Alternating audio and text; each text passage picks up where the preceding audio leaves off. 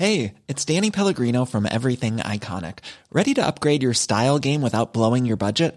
Check out Quince. They've got all the good stuff, shirts and polos, activewear, and fine leather goods, all at 50 to 80% less than other high-end brands. And the best part? They're all about safe, ethical, and responsible manufacturing. Get that luxury vibe without the luxury price tag. Hit up quince.com/upgrade for free shipping and 365-day returns on your next order. That's quince.com/upgrade.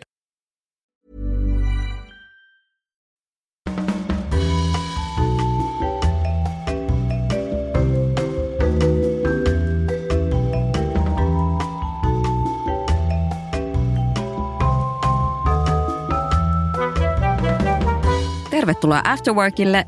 Studiossa tänään tuttu jengi, minä Meri, Jenni ja Petra. Hei mimmit, koska meidän Afterwork-podcast on ollut hyvin tunnettu siitä, että me osataan myöskin puhua vaikeista ja vakavista aiheista, niin mä ajattelin tänään taas palata semmoisen aiheen pariin, mistä me puhuttiin kesällä. Eli kesällä me tehtiin Mikaela Mouan kanssa rasismista jakso, missä me puhuttiin, että mitkä ne on ne seuraavat askeleet kohti antirasistista maailmaa. Ja siinä myöskin pohdittiin, että miten me saadaan vähemmistölle tasa-arvoisempaa ja reilumpaa maailma, esimerkiksi vaikka työelämässä. Ja kun me jatketaan tästä aiheesta tänään, niin mä ajattelin, että syvennytään nyt tänään sellaisen aiheeseen kuin sosiaalinen vastuu yrityksillä. Ja jos te mietitte, mitä sosiaalinen vastuu tarkoittaa, niin se tarkoittaa, että organisaatio tai yritys miettii eettisempää lähestymistapaa tehdä bisnestä ja ottaa huomioon sen liiketoiminnan vaikutukset ympäristöön ja yhteiskuntaan.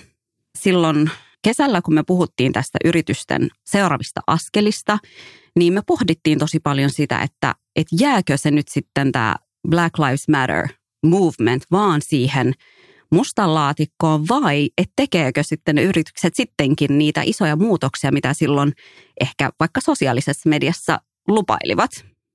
Vastuullisuudestahan puhutaan tosi paljon, mutta usein se tulkitaan aika paljon ympäristön kannalta. Ja kun mä nyt kerroin teille tämän sosiaalisen vastuun, niin onko se mimmit teille tuttu termi vai onko niinku vastuullisuus vieläkin sellainen asia, mikä esimerkiksi teille tulee ympäristön kannalta? Mä oon kyllä kuullut ton termin, mutta totta kai ensimmäinen asia, kun puhutaan vaikka yritysten vastuullisuudesta, niin mulle tulee just ne vihreät arvot mieleen, että onko siellä kierrätykset kunnossa ja muut ympäristöasiat, tehdäänkö tuotteita eettisesti. Että ehkä sosiaalista puolta, kun se ei ole välttämättä niin näkyvä, riippuu toki yrityksestä, niin sen takia se saattaa helposti jäädä pimentoon, eikä ehkä ole niin olennainen osa sitä yrityksen vaikka vastuullisuusstrategiaa, vaikka se nimenomaan pitäisi totta kai olla.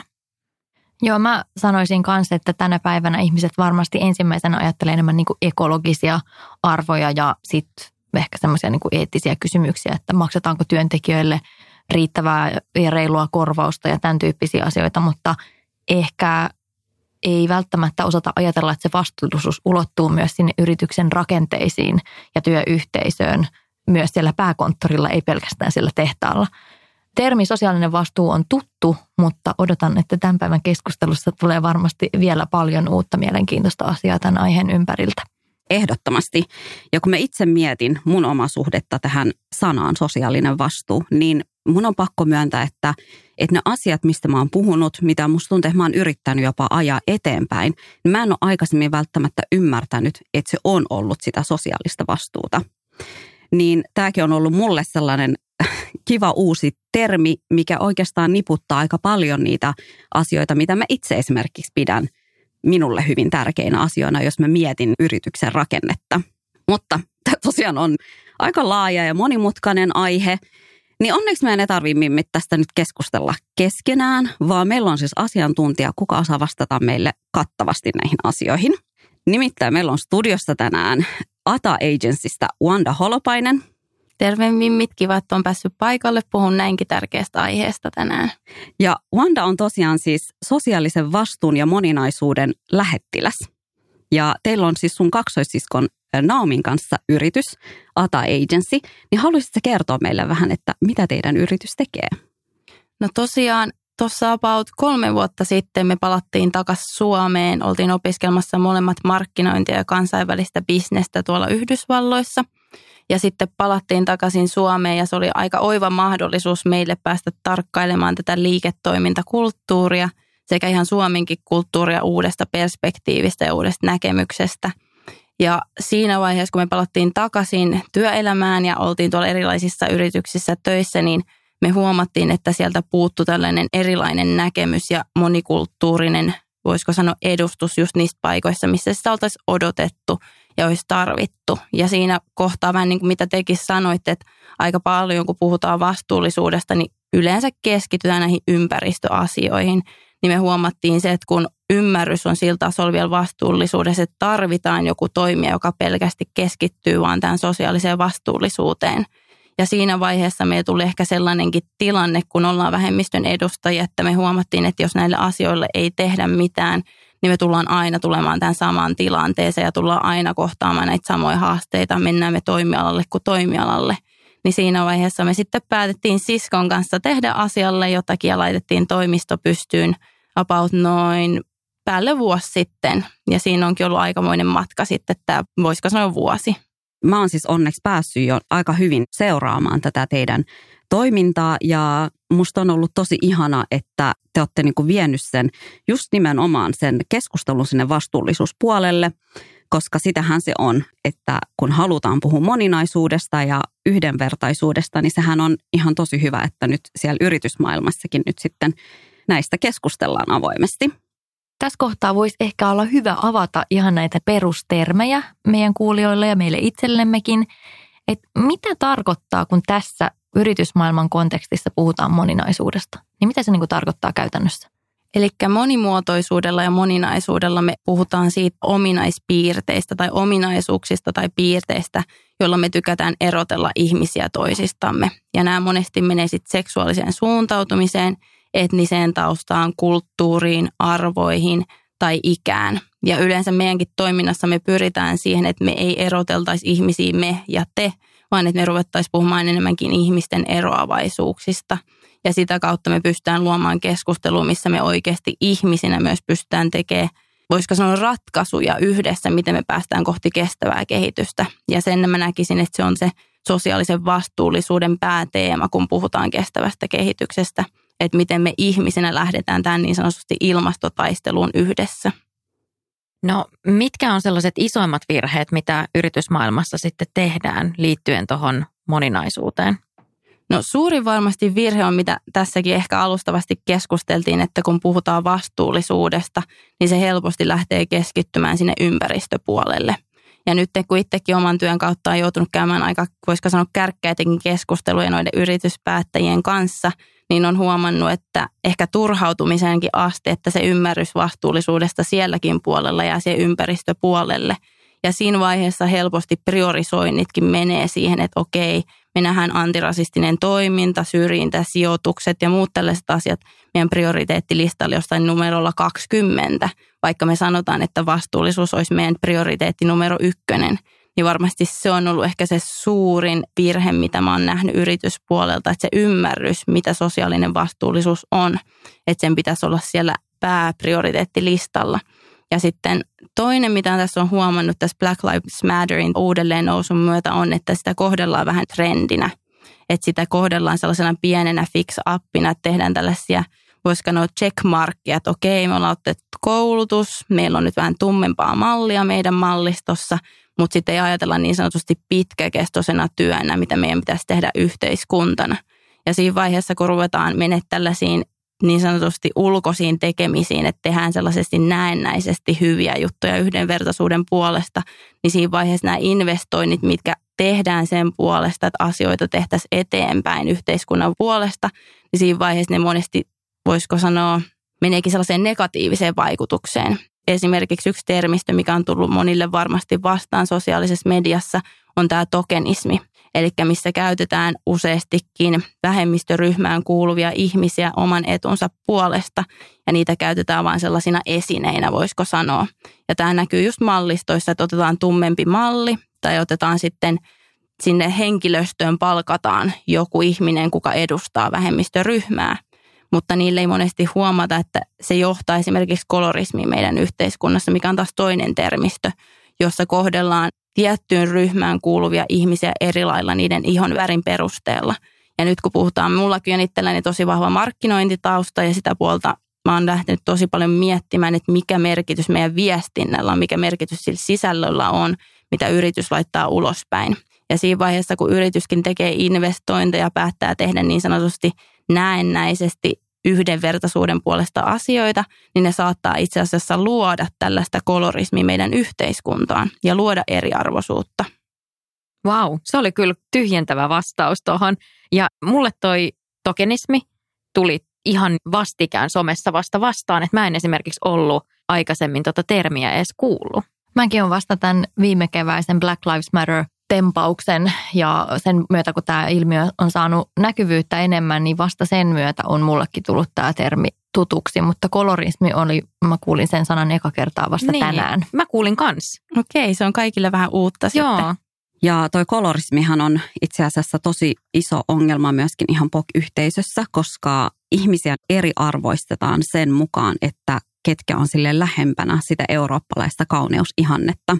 Eli tosi usein esimerkiksi työmarkkinoilla saattaa helposti joku ihminen, kuka näyttää enemmän eurooppalaiselta saada sen työn, kuin joku ihminen, joka on vaikka vähän tummempi tai enemmän afrikkalaisen näköinen.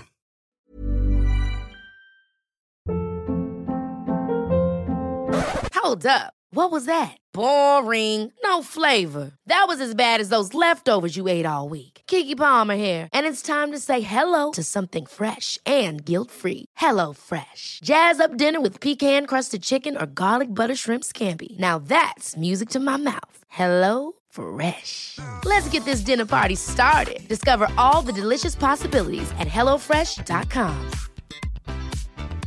Hey, it's Ryan Reynolds, and I'm here with Keith, co-star of my upcoming film, If, only in theaters May 17th. Do you want to tell people the big news?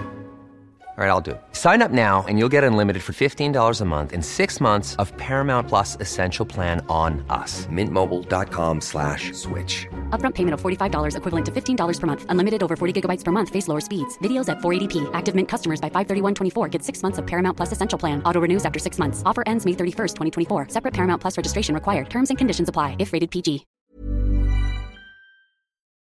Ja sitten tosiaan oli hyvä, kun puhutaan tuosta työmarkkinoista, niin monesti kun puhutaan nyt tästä monimuotoisuudesta ja inkluusiosta ja yhdenvertaisuudesta, niin yrityksetkin on lähtenyt hakemaan enemmän monimuotoista osaamista niiden talon sisälle, mutta siinä monesti sorrutaan tällaiseen tokenismiin. Ja esimerkiksi kun puhutaan kiintiöistä on puhuttu tosi paljon, kun ollaan puhuttu näistä askelista yritysmaailmassa kohti yhdenvertaisuutta, mutta siinä kohtaa monesti yritysjohtajilla, mihin mekin puututaan paljon meidän toiminnalla, on, että siellä ei ole ehkä sitä ymmärrystä, minkälainen mentaalinen paine sitten sille ihmiselle on, kun se otetaan talon sisälle.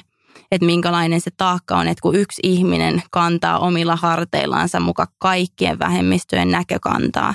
Ja siinä tilanteessa me puhutaan tosi paljon, että okei, kiintiöt, kyllähän niitä tarvitaan, että me saadaan jonkunlaisia askelia kohti yhdenvertaisuutta, mutta sitten tulee kysymykseksi tosi useasti se, että onko se kulttuuri valmis siihen, että onko se kulttuuri ja yhteisö valmis kuuntelemaan sitä ihmistä, joka haastaa monesti niitä eri näkemyksiä, mitä siellä on sisällä, niitä toimintamalleja, niitä ajattelumalleja, niitä struktuureja, jotka tällä hetkellä ylläpitää tällaista valta-asemaa vielä. Ja mä jäin tässä miettimään myös sitä, että helposti ehkä yrityksissä saatetaan sortua ajattelemaan, että meillä on nyt tämmöinen kiintiö ja me nyt täytettiin se kiintiö ja me ollaan nyt tehty meidän osa tämän asian eteen. Vaikka eihän se nyt noin mene, vaan että sehän oikeastaan pitäisi olla se, mistä lähdetään liikkeelle, että saadaan ikään kuin se yhteisön niin kuin monimuotoistaminen alulle ja sen jälkeen sehän pitäisi mennä niin kuin osaaminen edellä, ei niin, että kuka nyt on sopivan värinen tai näköinen tai mitä ikinä tähän työyhteisöön, vaan nimenomaan se osaaminen edellä, mutta myös niin, että ei suljeta niitä mahdollisuuksia pois tällaisista syistä niiltä, jotka ei edusta sitä stereotypiaa. Kyllä. Ja sitten mulla olisi tuohon kanssa lisättävää, kun puhutaan liiketoiminnasta ja yritysmaailmasta, että mitkä nyt on ne oikeat askeleet. Ja monesti, mitä mä tuossa vähän aikaisemminkin mainitsin, että ne menee tosi monesti tällaisiin checkmarkkeihin, mitä säkin sanoit, että otetaan joku kiintiö henkilö sinne ja oletetaan, okei, se on tällä taputeltu asia. Mutta mitä mä toivoisin yritysmaailmalta ja päättäjiltäkin enemmän olisi, että ne ymmärtäisivät, että se on tosi pitkä työ, koska meillä on ollut nämä struktuurit, meillä on ollut tämä yhteiskuntaongelma jo pitkään läsnä meidän arkea, jokaista toimintaa, niin se ei myöskään taputella niin sanotusti yhden päivän aikana tai parilla päätöksellä, vaan se just, että miten me oikeasti viedään sitä yhdenvertaisuutta läpikotaisin sen organisaation, ihan sieltä voisiko sanoa johtoportaasta sinne meidän viimeisimpään asiakkaaseen. Ja näistähän siinä meidän edellisessä jaksossa esimerkiksi oli tosi hyviä esimerkkejä siitä työelämän kontekstissa semmoisista tilanteista, missä siellä työryhmässä on edustajia esimerkiksi POC-yhteisöstä, mutta sitten heidän näkemystä vaikkapa kulttuurisesta appropriaatiosta niin ei kunnioiteta millään tavalla sit siinä kohtaa, kun tehdään päätöksiä. Niin tässä on varmasti myös, niin kuin sanoitkin Wanda, että ollaanko valmiita aidosti kuuntelemaan sitä, että niitä omia toiminnan tapoja haastetaan ja niitä omia ajatuksia haastetaan. Että sehän ei riitä, että sinne otetaan kiintiöksi ja tokeniksi joku sopivan näköinen ihminen, mutta siitä ei ole mitään kiinnostusta kuunnella, että mitä hänellä on annettavaa tälle työyhteisölle ja projektille ja työkulttuurille. Aivan. Ja sitten kun vielä puhutaan siitä, että mistä yritykset lähtee edes hakemaan sitä apua, kun puhutaan, että okei, että halutaan puhua moninaisuudesta ja nyt me halutaan sitten, että vähän silleen laajentaa tätä meidän sosiaalista vastuuta, niin tähän siis teette sun siskon kanssa tällaista upeata koulutusta ja myöskin konsultoitte yrityksiä, mutta me tiedän myöskin tästä teidän historiasta, että tekin olette lähestynyt paljon itse yrityksiä, kenelle te olette halunnut valmiiksi jo tarjota sitä apua, ketkä ehkä saattaisi mahdollisesti tarvita sen, niin millaista vastaanottoa te olette saanut yrityksiltä? No kyllähän se on ollut, kun puhutaan tällaisesta näinkin haastavasta tai vaikeasta aiheesta ja teemasta, niin se vastaanotto on ollut välillä hieman vaikeaa ja se monesti otetaankin vähän haasteena. Se otetaan sellaisena aggressiivisena hyökkäyksenä. Ja siinä kohtaa, kun mennään haasteeseen, niin se monesti menee sellaiselle puolustuskannalle. Ja mä oon monesti toivonut ja toivoisin vieläkin, että yritykset ottaa sen enemmänkin sellaisen keskustelun aloituksena, että miten tästä voidaan yhdessä liikkua kohti parempaa tulevaisuutta. Koska mitä mä tykkään tätä verrata kanssa on vähän niin kuin urheilutaustan puolesta niin valmennukseen. Että monesti eihän kukaan meistä tykkää mennä jonnekin valmennukseen tai tunnille sen perusteella, että okei, mä menen sinne, vaan että mua taputellaan selkään. Vaan me mennään sinne, että joku osoittaa meille, että okei, tältä asiaa sä teet tällä lailla, mutta sä voisit tehdä sen ehkä eri lailla, niin se lopputulos olisi erilainen. Niin mä vertaan näitä konsultointeja ja koulutuksia siihen kanssa, että niiden tarkoitushan on herätellä ihmisiä tekemään asioita eri lailla, haastamaan ihmisiä tekemään asioita eri lailla, koska muuten, jos me ei haasteta ihmisiä ja luoda esimerkiksi tällaista, voisiko sanoa ristiriitasta jopa keskustelua, niin eihän me päästä muutokseen. Joskus myös tuolla yritysmaailmassa törmää nimenomaan siihen ajatukseen, mitä sä Wanda sanoit tuossa aikaisemmin, että esimerkiksi sitä Black Lives Matter-asiaa tai tämmöistä yhdenvertaisuutta käsitellään enemmän semmoisena trendinä tai teemana, että saatetaan esimerkiksi ajatella, että no mutta hei, meillä on tänä vuonna kuitenkin nyt teemoina vaikkapa ympäristöasiat ja työhyvinvointi ja mitä ikinä nyt sitten voikaan olla, että katsotaan tätä sitten joskus myöhemmin. Niin näkyykö tämän tyyppinen ajatus paljon tuolla yritysmaailmassa myös, että tämä nimenomaan kohdataan semmoisena trenditeemana, johon voi ottaa sitten kantaa, jos haluaa tai jos aikaa riittää tai että sen voi siirtää sivuun myöhemmäksi, jos ymmärrätkö, mitä mä haen takaa. Tai sitten vasta, kun tulee kritiikki. Niin, sekin on valitettavan usein varmaan se reitti, mitä kautta asiat alkaa tapahtua. Mutta kyllä toi oli hyvä, että sä toitteen esille, että sitä kohdellaan vähän niin kuin trendiä just tämän Black Lives Matterin myötä. Siitä on tullut vähän sellainen markkinointikampanja niin sanotusti, millä haetaan sitten sitä näkyvyyttä tai omaa brändikuvan kiillottamista. Mutta se mulle, mitä mä oon huomannut, osoittaa sen, miten yrityksissä ymmärretään just toi vastuullisuus, koska kuitenkin näin pitkään ollaan sijoitettu siihen, että maalaillaan sellaista, että me ollaan vastuullinen brändi, mutta kuitenkaan ei olla otettu huomioon, okei, mitä me tehdään yhteiskunnan haasteiden edesauttamiseksi, just tällainen niin kuin moninaisuuden edesauttaminen. Tästä tuli mieleen, että yllättävän paljon törmää myös semmoiseen keskusteluun, että esimerkiksi valkoiset ihmiset kommentoi somessa, että että he on niin kuin ihan kyllästyneitä tähän BLM-teemaan, että sitä tulee joka tuutista ja ei jaksaisi enää kuunnella. Ja mulla on siinä kohtaa aina semmoinen olo, että niin, että tajuut sä yhtään, mikä etuoikeus se on voida kyllästyä asiaan, että jos sun ihmisoikeuksia joka päivä jotenkin riistettäisiin tai sorrettaisiin tai sun oikeutta ja tasa-arvoista asemaa työelämässä joka päivä jotenkin joutuisit niin kuin taistelemaan sen eteen, niin kokisitko tämän niin kuin kyllästyttäväksi aiheeksi? Että tämä on ihmisoikeuskysymys. Ei se ole sellainen aihe, mihin kenelläkään pitäisi olla oikeus kyllästyä. Sä oot Jenni ihan oikeassa ja nimenomaan kun mainitsitte tuosta, että siirtää vaikka vähän myöhemmäksi, kun on sitten taas NS-ajankohtaista sillekin yritykselle, niin sehän on täysin vastuutonta. Mutta onko Vanda yrityksiä tai esimerkkejä, jotka on onnistunut tässä toteuttamaan tätä sosiaalista vastuuta? No valitettavasti monesti, kun minulta kysytään näitä esimerkkejä, niin minun on pakko monesti kääntyä kansainvälisille markkinoille vielä tällä hetkellä. Ja sieltä tulee aika hyvin esille Patagonia, ja Patagonia on ollut hyvin edelläkävijä näissä liikkeissä. Ja ne ottaa hyvin vahvasti poliittisesti kuin sosiaalisestikin kantaa. Ja toinen, mikä hyvä esimerkki on ollut Ben & Jerry's. Ja niistä on huomannut, että ne ei ole joutunut niin kritiikin alaiseksi esimerkiksi tämän Black Lives Matterin myötä, koska ne on ollut osana tätä suuntausta tai tätä liikettä, joku se on aloitettu. Eli ne on hypännyt tähän niin sanotusti trendin mukaan tai tähän liikkeeseen jo ennen kuin niitä on haastettu. Niin se on hyvä esimerkki mun mielestä siinä, että jos sä teet asioita ennaltaehkäisevästi ja olet suunnannäyttäjä, niin se myös loppujen lopuksi säästää sut hyvin paljon resursseja, koska sun ei tarvitse tehdä kriisimanagerointia ja sä oot jo edellä siinä. Sun ei tarvitse yhtäkkiä ruveta miettimään, että apua, ketäs me nyt yhtäkkiä rekrytään meidän firmaan, minkälainen kampanja me nyt yhtäkkiä tehdään, miten me muutetaan koko meidän mallisto.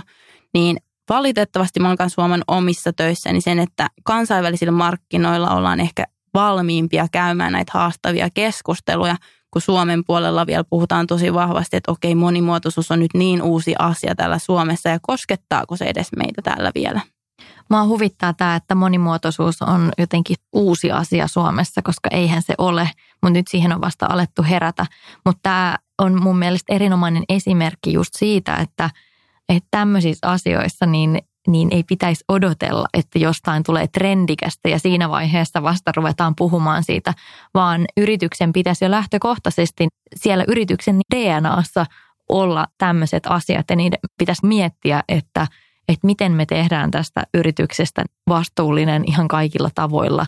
Että se pitäisi olla jo siinä ydinfilosofiassa, mutta tietysti mä ymmärrän sitä, että Suomi on edelleenkin tai se on hyvin pitkään ollut niin valkoinen yhteiskunta, kun vertaa vaikka Yhdysvaltoihin tai Ranskaan tai joihinkin muihin maihin, missä se on tosi, esimerkiksi maahanmuutolla tai monikulttuurisuudella on tosi paljon pidemmät juuret, niin se on siinä mielessä ymmärrettävää, mutta kyllä mun on sanottava, että Suomessa tähän jotenkin aivan todella nihkeästi ja hitaasti tunnutaan heräilevän.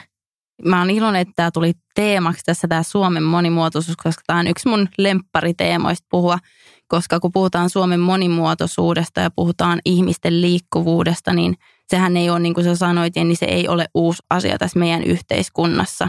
Mutta kun puhutaan teknologiasta ja globalisoimisesta, niin mikä on muuttanut näitä meidän sosiaalisia struktuureja ja näitä haasteita, mitä meidän pitää kohdata, niin on se, että meidän ajan ja paikan käsite on muuttunut. Eli ihmisten liikkuvuus on muuttunut ja se muoto, miten sitä koetaan nykyyhteiskunnassa, niin muuttaa niitä haasteita, mitä meillä näkyy tässä nykypäivänä.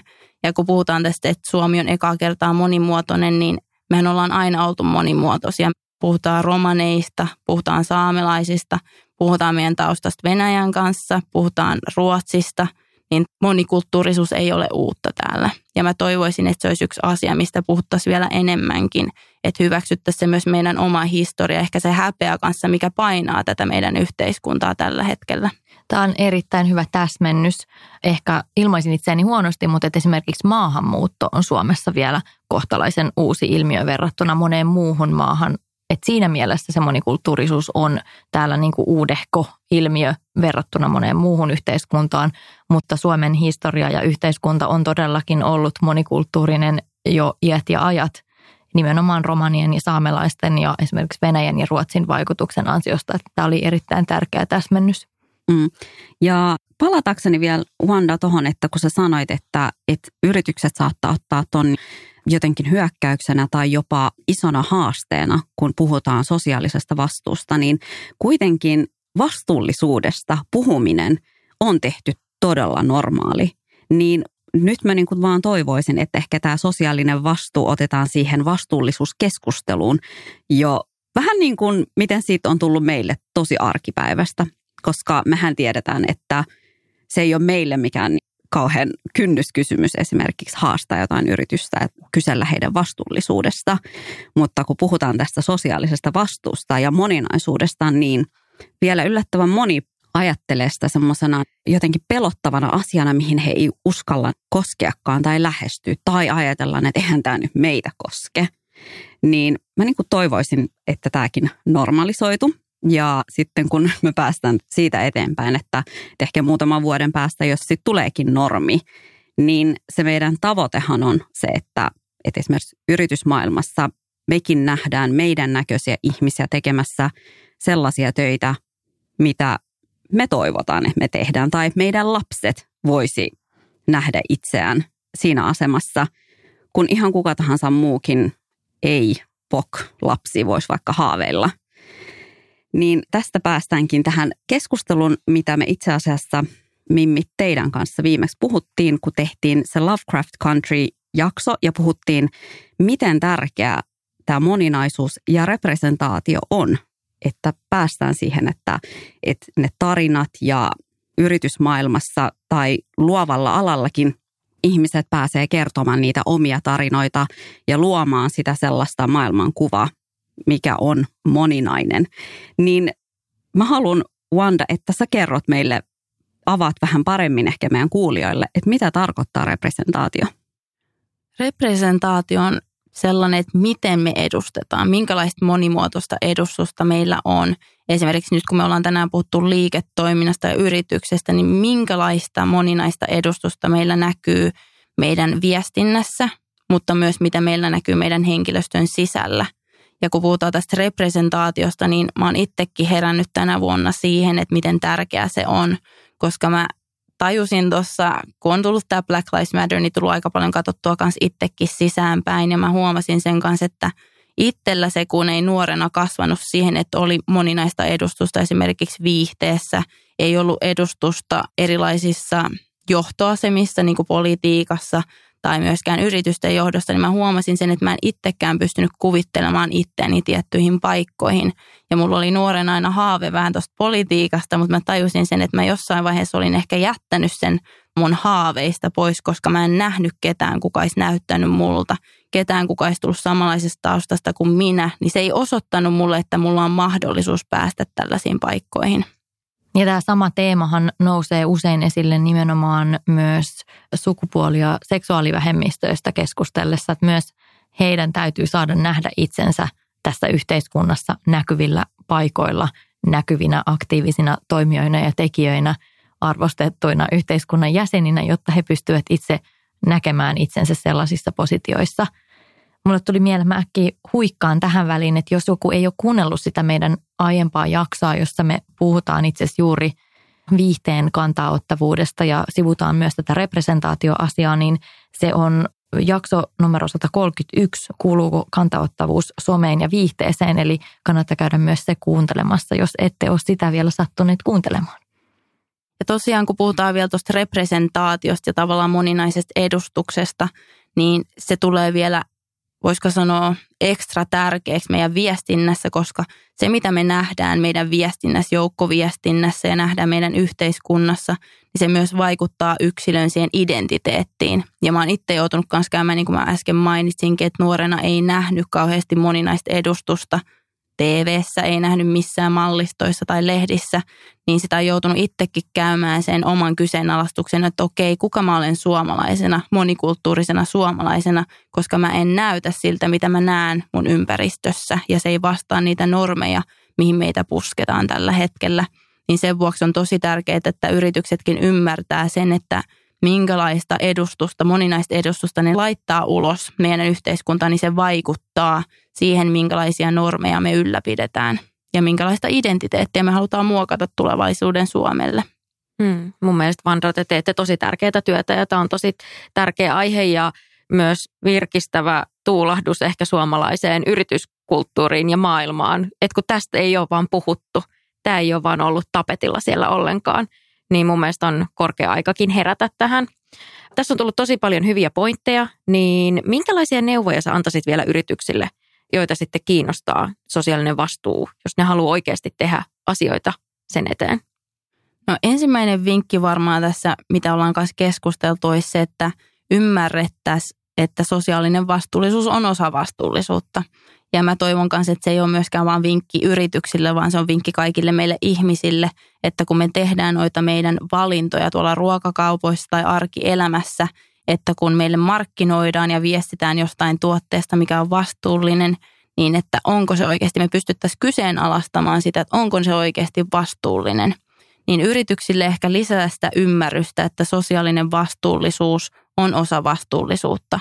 Ja tänään, kun me ollaan puhuttu aika paljon eri termeistä, ollaan puhuttu tosiaan tästä sosiaalisesta vastuullisuudesta ja ollaan puhuttu moninaisuudesta, niin ymmärrettäisiin, että se moninaisuus on osa tätä sosiaalista vastuullisuutta ja se on ensimmäisiä askelia kohti sosiaalista vastuullisuutta, koska sosiaalinen vastuullisuus on osa vastuullisuuden pilaristoa, mutta moninaisuus taas sitten menee tähän sosiaalisen vastuullisuuden sisälle.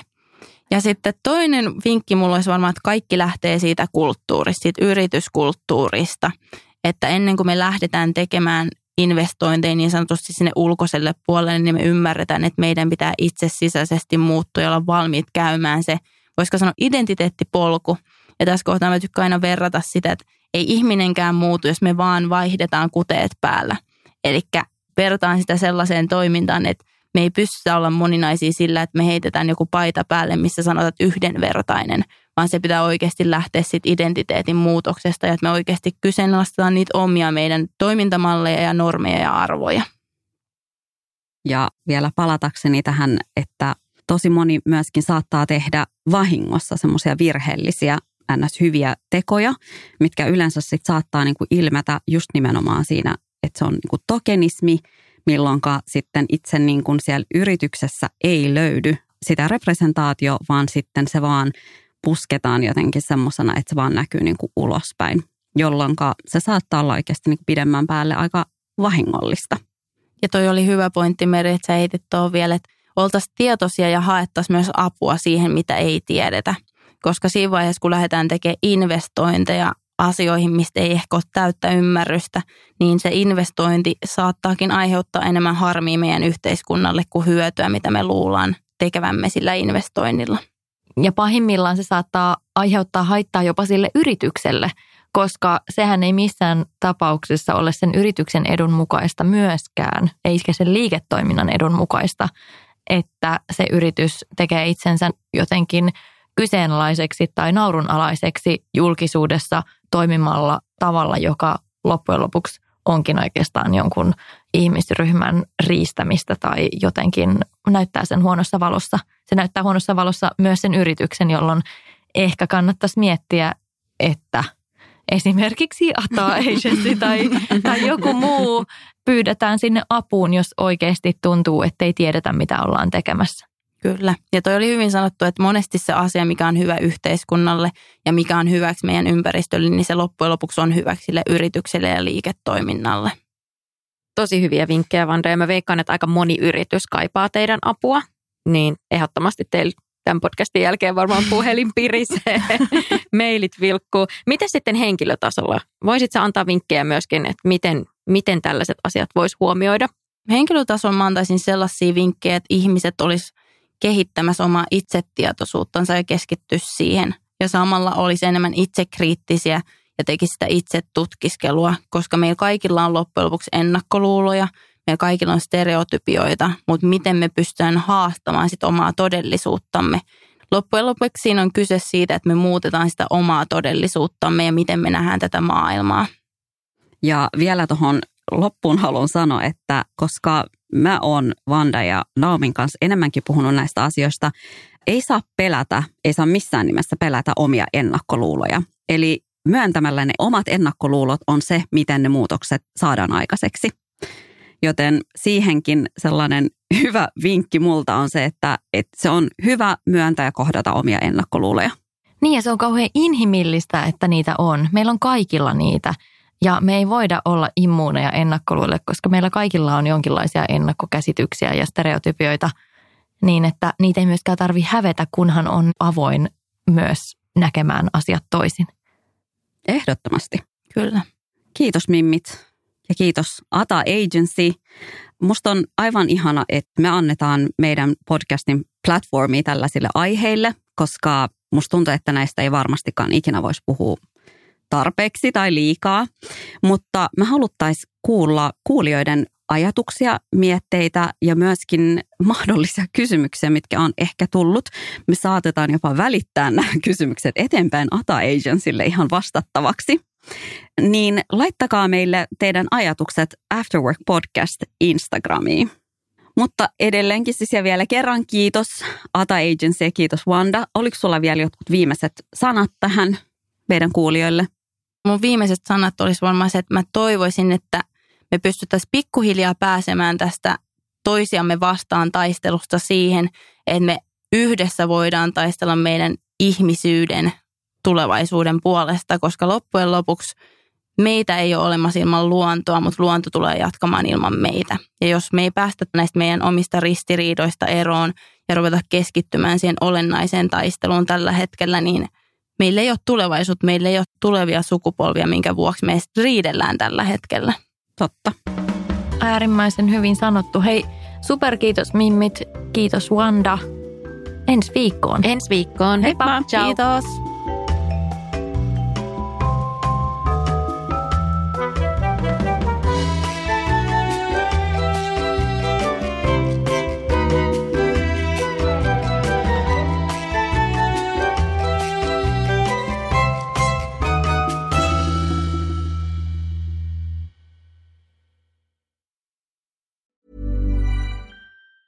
Ever catch yourself eating the same flavorless dinner 3 days in a row? Dreaming of something better? Well, HelloFresh is your guilt-free dream come true, baby. It's me, Keke Palmer. Let's wake up those taste buds with hot, juicy pecan-crusted chicken or garlic butter shrimp scampi. Hello Fresh. Stop dreaming of all the delicious possibilities and dig in at HelloFresh.com. Let's get this dinner party started. Planning for your next trip? Elevate your travel style with Quince. Quince has all the jet-setting essentials you'll want for your next getaway, like European linen, premium luggage options, buttery soft Italian leather bags, and so much more. And is all priced at 50 to 80% less than similar brands. Plus, Quince only works with factories that use safe and ethical manufacturing practices. Pack your bags with high-quality essentials you'll be wearing for vacations to come with Quince. Go to quince.com/pack for free shipping and 365-day returns.